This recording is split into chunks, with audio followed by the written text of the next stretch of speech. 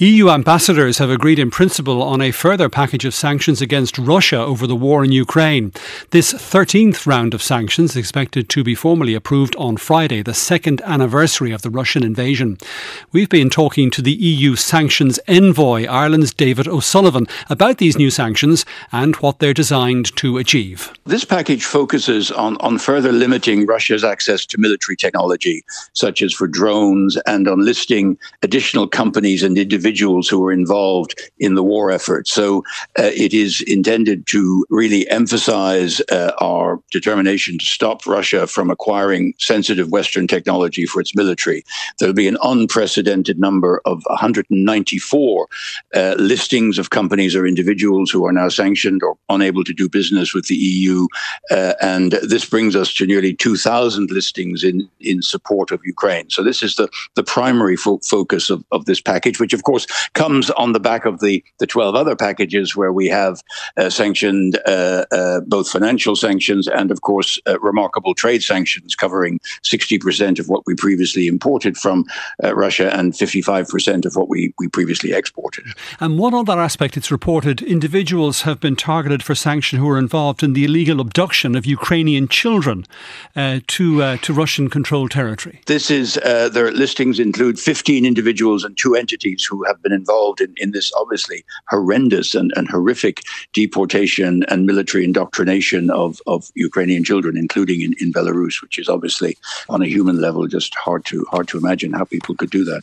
It is, David O'Sullivan, the 13th round now of sanctions. Many of those, of course, over the last number of years since the invasion of Ukraine by Russia. But how effective is all of this been? In his recent interview with Tucker Carlson, President Putin described these measures as ineffective. Well, he would, wouldn't he? I mean, I think the sanctions are having a deep and powerful impact on the Russian economy. We just mentioned the access to technology, which Russia is now struggling to acquire, forced to turn to Iran or North Korea for assistance. The revenue of the Russian government is heavily affected both by the freezing of the assets. We estimate there's about 400 billion euros no longer available to Russia for funding this war than would have been the case. And of course, even though there are still some oil and gas exports and there is revenue coming in, what used to be a very healthy government surplus in Russia is now turned into a deficit. Russia is now running as a war economy. There are basically 30% of expenditure is going on the military, some 6 to 8% of GDP. And basically, Mr. Putin is cannibalizing his country's economy, taking money from education, social welfare, research, and putting it into the military machine. He can do this for a certain amount of time, but at a certain moment, it becomes unsustainable.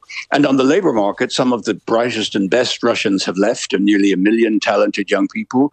And at the lower end of the scale, on the unskilled side, the mobilization has sucked unskilled labor out of agriculture and industry. So there's huge labor market shortages. So the prognosis for the Russian economy is not good. But as you say, there are those countries he can turn to, Iran and North Korea, and also China. Trade between Russia and China last year was at a record high. Well, yes, and Russia is becoming increasingly dependent upon China, who drives very hard bargains.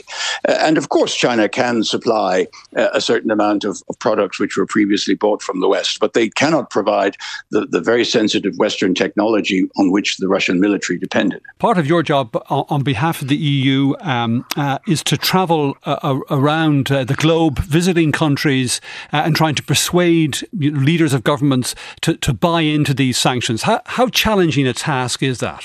Well, I mean, we respect the decision of countries who have chosen not to align with our sanctions. We acknowledge that these sanctions are not UN sanctioned. They're not UN approved because, of course, Russia is a permanent member of the Security Council and was never going to agree to sanctioning itself. So they are, in that sense, unilateral, even if they are imposed by an impressive international coalition of the G7 plus Australia, New Zealand, South Korea, and other allies. But we mainly argue that countries don't want want to be a platform for circumvention, which is bad for the reputation of their industry. And more importantly, most of them do not want to be party to sending to Russia sensitive technologies and pieces of equipment which could be used in the war machine. And many of the countries I've been to have actually stopped that export to Russia.